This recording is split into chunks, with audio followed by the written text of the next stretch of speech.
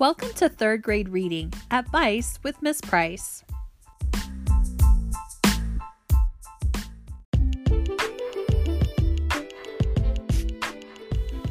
So this week in third grade reading, we've been revisiting and reviewing all about poetry. My learners have been talking about the 4 different types of poetry this week, and we've been reading lots of different examples of those poems and pulling out figurative language and sensory language and really analyzing for meaning and tone. Here are some of my awesome learners to tell you a little bit more. We are talking about humorous poetry, and it can be funny, it can be silly, and it can rhyme. We also been learning about lyrical poetry. This poetry can express thoughts or feelings like a song can rhyme. The third type of poetry is narrative. Tells a story, has characters, setting, plot, and can rhyme. And the last type of poetry is fevers. No rhymes, no structure, no rhythm.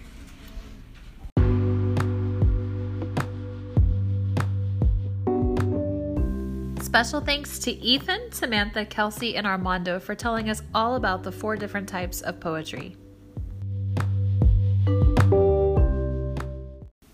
Here's Turner and Aaliyah to tell us some more about figurative language, similes, and metaphors. In poetry, we have learned about figurative language. We have learned about similes and metaphors. Similes compare 2 things using like or as.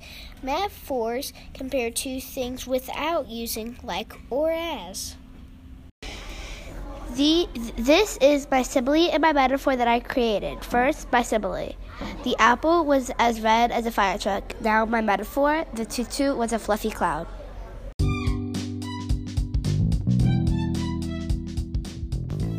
Great job, Aaliyah. Here's Jackson with an example of a narrative poem.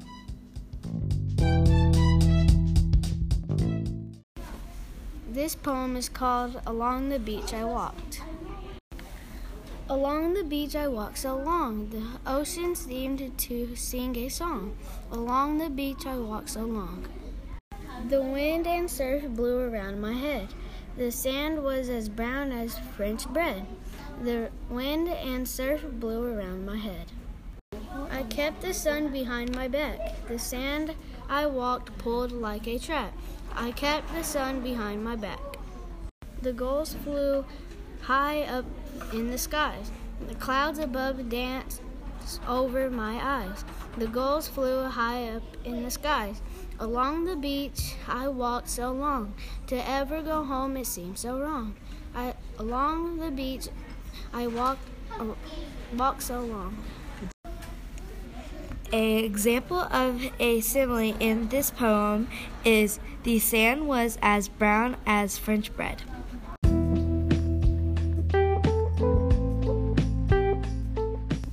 Here's Hayden with an example of a free verse poem.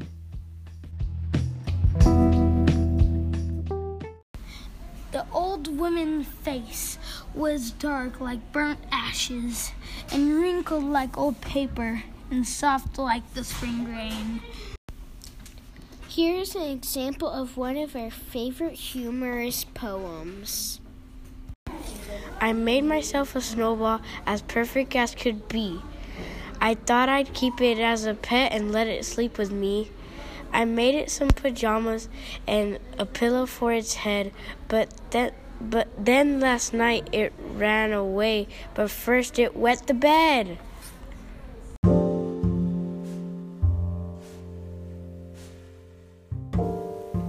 Poetry is a really difficult genre to understand. Oftentimes when we speak or write, we do it in very literal terms. This doesn't work with poetry. Great poetry is not literal almost by definition. When we study poetry, we really need to use some strategies in order to better understand meaning. Here's Kirsten to share a strategy he's been using to help understand poetry better. One strategy I do is that I draw pictures in each stanza that they read.